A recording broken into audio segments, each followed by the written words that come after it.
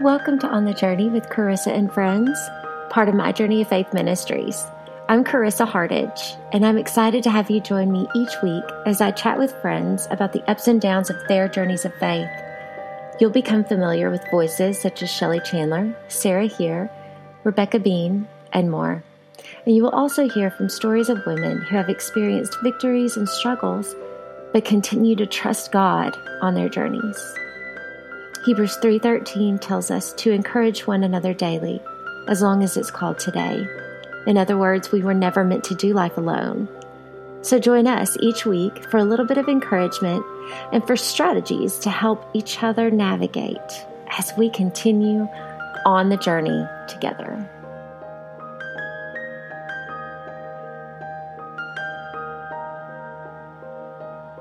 Hey, everybody. Welcome back to another week of On the Journey with Carissa and Friends.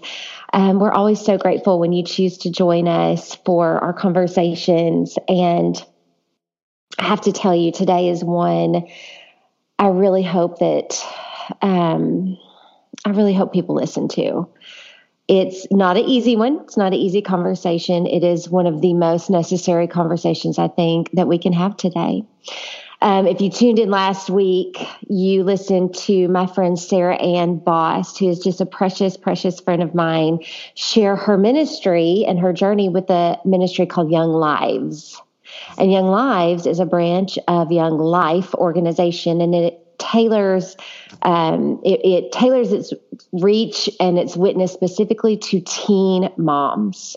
And so the heart of Young Lives and of my friend Sarah Ann is to reach out to teen moms who would otherwise be lost and forgotten in our spiritual system in a lot of ways, and who unfortunately have a very special list of needs, just even apart from their need for Jesus, which we all have. And Sarah Ann and the Young Lives organization is rising up to meet those needs. And as I was talking to Sarah Ann and just processing through this series, if I can call it that, the heart in me started stirring and the spirit in me started stirring that we need to carry on this conversation into a broader sphere. There's a reason why teen girls are getting pregnant. And there's a reason why I believe our youth, our adolescents, our kids are being impacted negatively by the culture that we live in today. And I want to have a conversation about it. And I want to have that conversation from a lot of different fronts. And I'm so grateful to have friends in ministry and in life who have that conversation with me daily, just in our own daily lives, and are willing to speak up and speak out and have a heart for reaching our adolescent and our young people as much as I do, for their soul and for their purity and for their safety. And one of these special people to me is Deb Rice, who is back today to continue the conversation about how are teen moms happening? How are our youth being targeted in their sexuality, in their purity? It's a war out there for the soul of our kids, but it's also a war for their innocence. And Deb, I am so grateful to have you fighting alongside me in this war. Thank you for coming back today.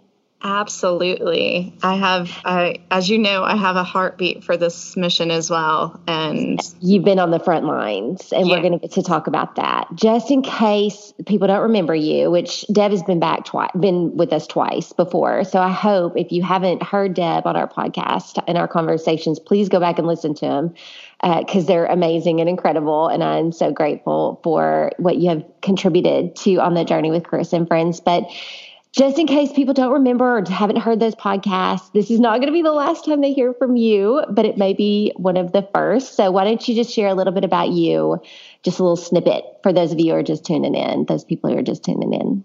So I am a wife and mom. I do multiple different ministries. Yeah. I keep growing my ministry list too. I work a lot. God called me a lot to do with youth in the last couple of years, which I never did before. I actually did women's ministry, and he kind of rattled me out of that role and took me to, you need to help raise up these next generations. to walk with the Lord and not lose their faith. So I've been doing a lot more with the youth the last couple of years. I do a lot for women with broken stories and trying to find their new walk in life. I do a lot of things for the Pans Pandas world and do a lot of advocacy to help here in the state of Arkansas, especially get more help for families and hope. Like the word I always bring to families is hope. And so I kind of dabble in a lot of different ministries, a lot of different passions. So that's kind of I have a son that has Pans Pandas. So that is what got me into that battle. And so we as a family all feel like we have a fighting mission for the stories that God has brought us through to help others behind us. I love it. I love it. And, today our topic specifically, today we're going to talk about pornography.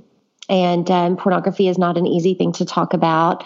I talk about it with a lot of moms, but usually it's after it's already hit. And it's after they've already experienced the devastation that it wreaks on our kids' lives. And unfortunately, I'm not hearing the same conversation generally in our mainstream.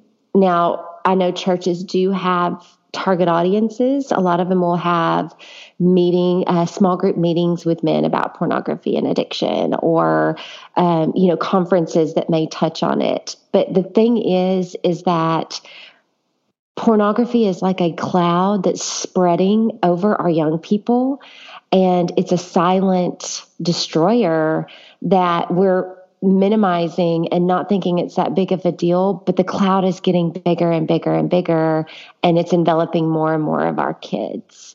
And so I wanted to talk with you about it and invited you on the podcast today because you actually, because of your heart that God has given you over the past couple of years for young people, you've been on the front lines of the battle against pornography, and you've seen and witnessed conversations with kids about what they're experiencing. And I would just love for you to just share your experience that you've had over this past year working with youth, and a lot of youth, boys and girls. So you've worked with both and had conversations and heart to hearts with both. Yes. Yeah. And I felt called to that area because I know kids will talk to their parents only so far, and they'll only be so open. And those lines of communication sometimes look really different when it's an outside person. Yeah. So I felt the need to step in there and be willing to not shame them and hear what they had to say and what this battle really looked like for them. Yeah. And so in a program that I wrote specifically for seniors in high school, with that transition time period, and knowing that they've already seen things by their senior year, but knowing that as they go off to school, it has the potential to get worse because they have absolutely no grounding at that point. They don't have parents around, and they don't usually have someone monitoring their phone anymore. And so if it's already started, if it's not dealt with by senior year, it has the potential to really be completely life-altering. And destroy them. Yes, destroy them and destroy future relationships that they could have. And so that has been a huge part of our conversations. So we're going to talk about the damage that it does, both physiologically and relationally and spiritually. We'll talk about that in a minute. But why don't you just tell us about what conversations they're having? What are they saying to you that they're actually experiencing in their schools and in their home lives? So it was so interesting because I will never forget this night when we were all just sitting around, and some of them are probably going to hear this podcast. So they're kind of getting my feedback of our conversation.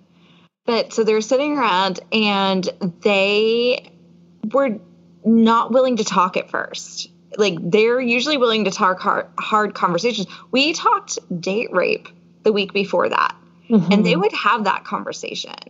But pornography was really, really difficult to get them to speak. So it was easier for them to talk about sexual assault Yes. than pornography. Yes, it was. They can see the fine line of that being really wrong. But they really struggled with the pornography part being wrong. And it was pretty much the whole group. Wow. And even to the point where when we, they would talk about how they would have friends show things and they would have to, like, all their conversations were around what they were seeing and what they were like, and they would compare what each other, well, what about her, or what about him, or what did you see that? And the conversations were just, I was caught off guard. And I had one of them who I think so highly of, and just, he has this amazing heart. And I've watched him blossom the last couple of years, and he has really come a long way and just went off to school this year. But he came to me after and he said, Miss Deb, like, you're an outsider if you're not talking these things. If you're not partaking in this, you don't fit in. And that really tugged at my heart, because especially I was like, I'm so grateful that him and I had that relationship, that he could come to me and say that. Yeah. But on the other hand, I'm thinking, to not fit in because you don't want to look at a naked person. Like, where have we gone? How did we get here? Yeah. So a lot of my conversations with them, I've heard the excuse of, but it's not cheating. Like, for the ones that had a girlfriend or boyfriend, like, they can excuse it with, but it's not cheating. Or a line I like to use a lot is, it's just, it's just a naked picture. It's not like graphic, and it's not two people doing anything. It's just a naked woman. That's beautiful. That's art. You hear this from multitude of people of it. The naked body is beautiful. Yes, it is, but God intended it for your spouse. And it's not for consumption. And there's a difference between art that is used for, that we are appreciating and valuing, and it's done in a creative way, which I'm not even 100% for that, but I understand that's not the mindset behind why they're pursuing these images. It's for consumption. It's for consumption. It's to meet a need that is being craved, that is not of God. It is not to promote beauty. It is not about appreciating the human form. It is about consuming to meet a need within ourselves. It's self-driven. Yes. Yeah. It's scratching. The best way, it's scratching an itch that you can never fully get to go away. And so how accessible is it? Is it accessible in surprising ways? Did you hear any surprise? Were you surprised by any of there's one, so I'm not going to go into a lot of detail, but we've had our share of encounters in ways that were very disappointing for me with my kids, and not them seeking it out, but just how readily available it is to show them. And there are websites that what's happening in the schools from my end, just coming from my interactions with schools, is that the schools, a lot of our kids have Chromebooks and are bringing their phones to school. Well, what I'm hearing is that these schools feel like they're safe because they have certain safeguards in place. A lot of parents think that, well, I've got parental restrictions on things, and then the school has restrictions on things and on software and technology. But what's happening is these kids are going into back ways into websites that are not blocked and that have, one is Bratty Girls. It's a website that keeps coming up in the schools that I know that I'm engaged with, and they're getting into these websites and they're taking screenshots of sexual interaction, of nudity, girls that are naked. And I'm not going to try to talk fancy about this. I'm just going to talk very plain and openly about this because I don't want to dance around anything. And I know you're going to do the same. But what's happening is these kids are taking screenshots of these girls who are naked, who are kissing and making out, and they're taking screenshots and they're showing them to other kids at school. And so whether your kid is seeking out the porn or not, chances are they're going to see it. Yeah.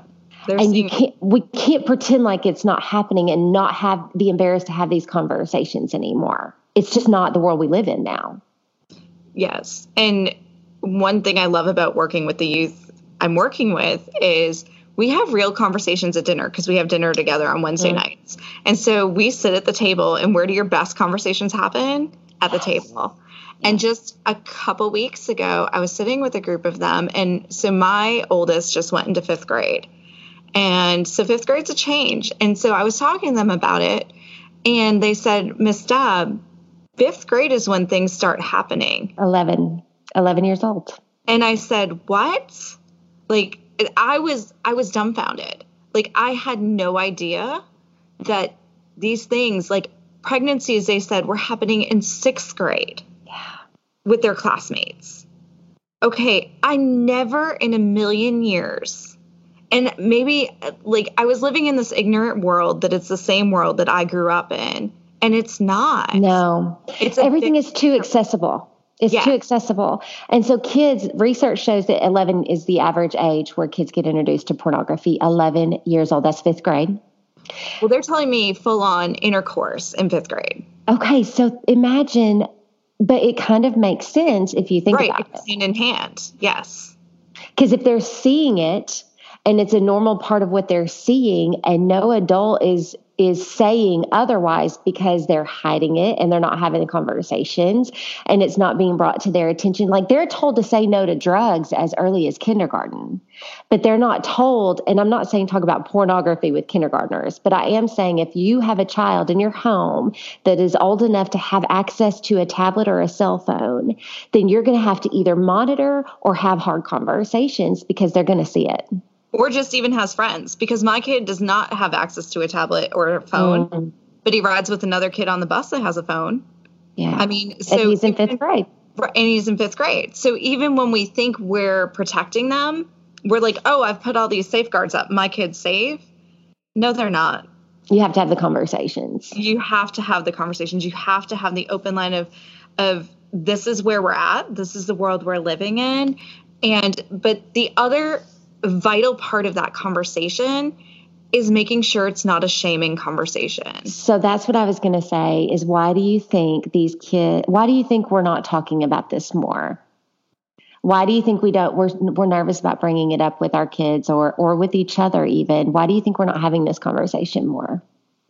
Because it's going to take a group to start the conversation for it to be okay. Mm-hmm. And it won't, just like anything, it's never okay until enough people are talking about it. Yeah. And then when it becomes something that more people are talking about, it becomes okay. Like we saw the same thing with drugs. We saw the same thing. Like society goes through patterns of what is okay and what's not okay.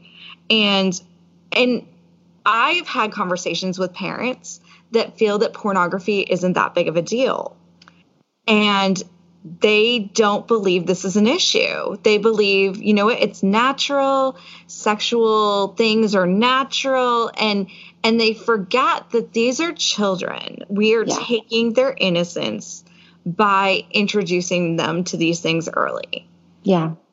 And we've become so desensitized to sex in general. I'm hard pressed to find a show, and I'm not a prude. Okay. Let me just say that I'm not a goody two shoes. I have my battles like everybody else, but I am hard pressed to find a television show that doesn't have sex in it. I have to be so on top of what my kids watch on Netflix and on TV, and because everything has a sexual component, starting at targeted. If PG-13 allows sexual interaction that is pretty blatant, sometimes that can be enough to trigger a desire for more.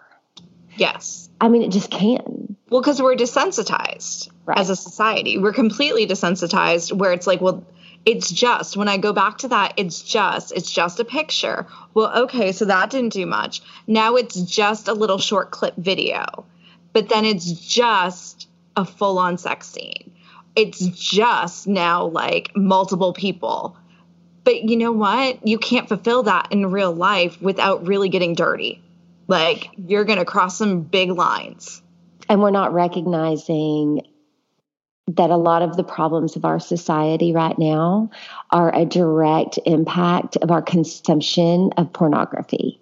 A lot of the sexual violence, the sexual assaults, the objectification, the unhealthy sex lives, divorce rates because of pornography addiction. Plastic surgeries.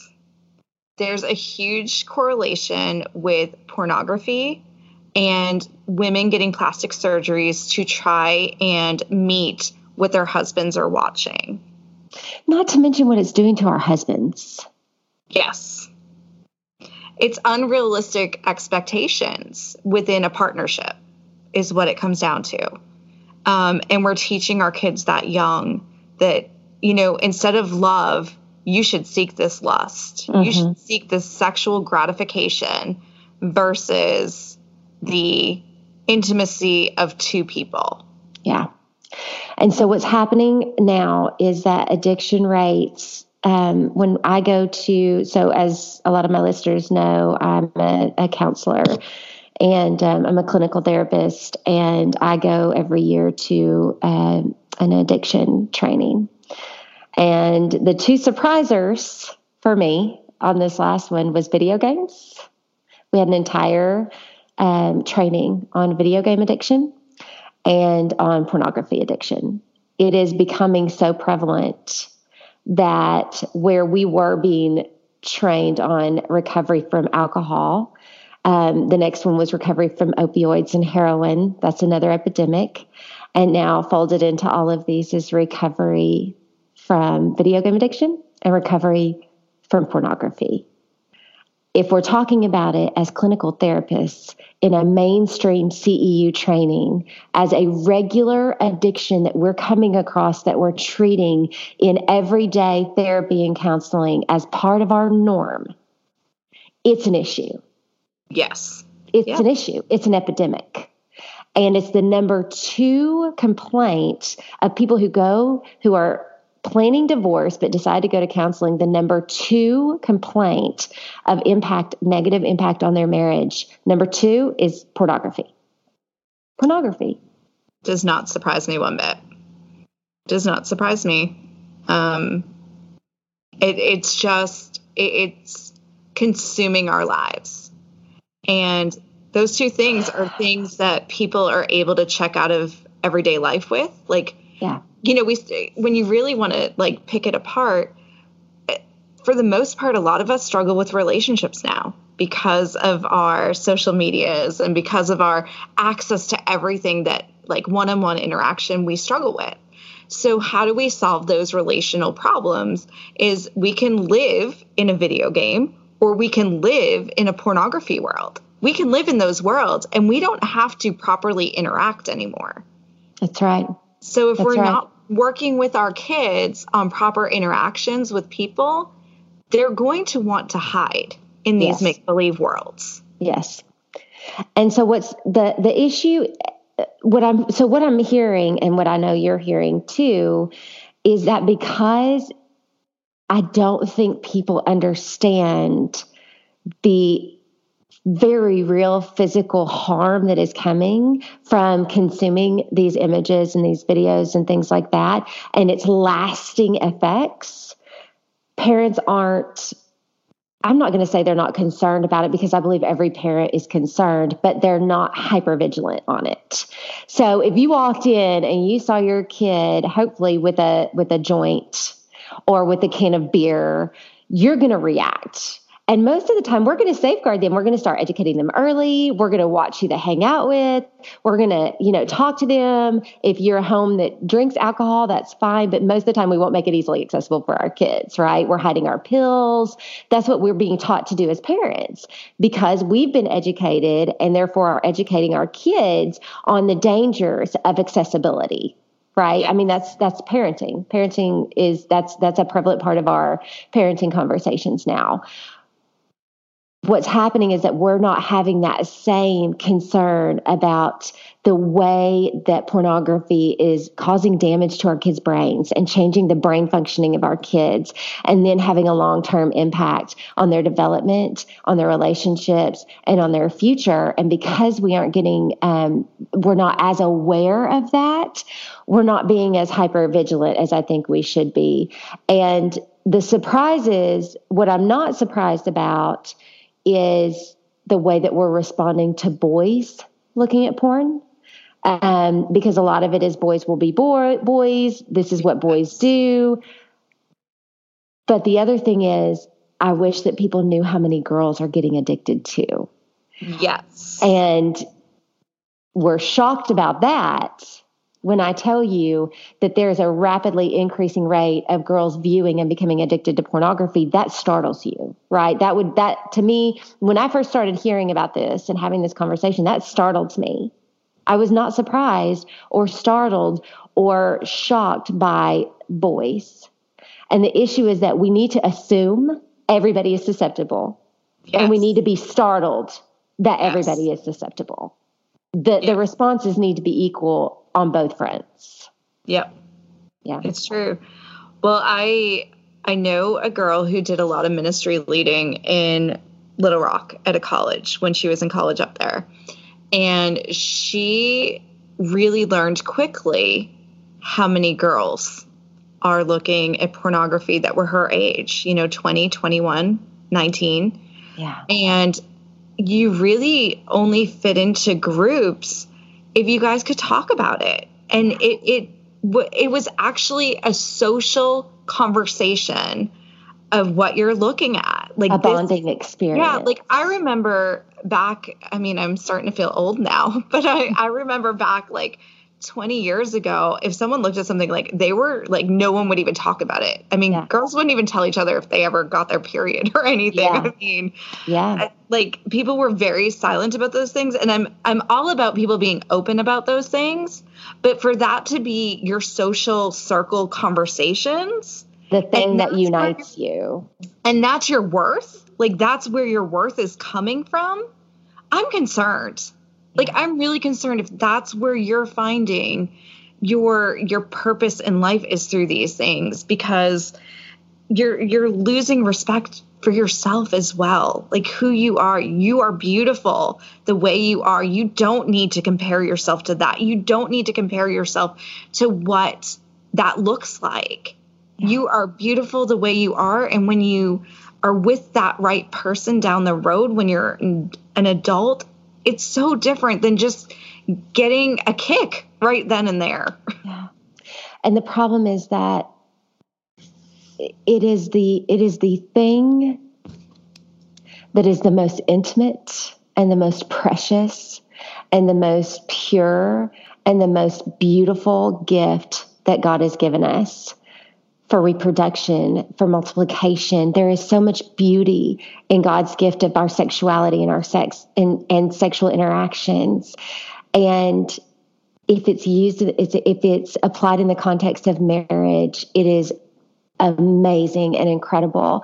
And it is the tool that Satan has used to deceive so many into harming others, harming themselves, devaluing themselves. It is destructive in a way that few other things are. It is like a tornado that ravages our marriages and our children and our homes and our kids and the way they view themselves. And if we don't fight against that, it's going to get worse. And our kids are really being set up to live in a world that is destroying them, and they don't even realize it. They don't even realize it. Well, and you can see the progression. If you look back at Dick Van Dyke, okay, let's talk about that show and how the beds were apart. They couldn't even show the beds being together in the bedroom. And then a few years later, you see even television entertainment transform to, okay, now you can show a leg Like now there's a leg kind of sticking out, and then the beds moved closer together. And then you just have two people laying in a bed together, but you never saw them kissing or anything like that. Then you continue and you fast forward, and now like they're kissing. Okay. And now they're naked. And now they're full on, like, here it all is. Yeah. Like, you can see the progression of time of how desensitized we've become to something that's so beautiful. And again, I'm not a prude as well. Like, we're not talking about this because of that. We're talking about this because we're worried about our children and where it's going for them in our world. Yeah. Yes. And like, as sexual deviation is just getting bigger and bigger, yes, and it's a bigger issue, we've got to talk about this. Yeah. Like, we have to. And no one is immune to it. That's right. So we're out of time for this one, but we wanted to open the door during this podcast and this conversation.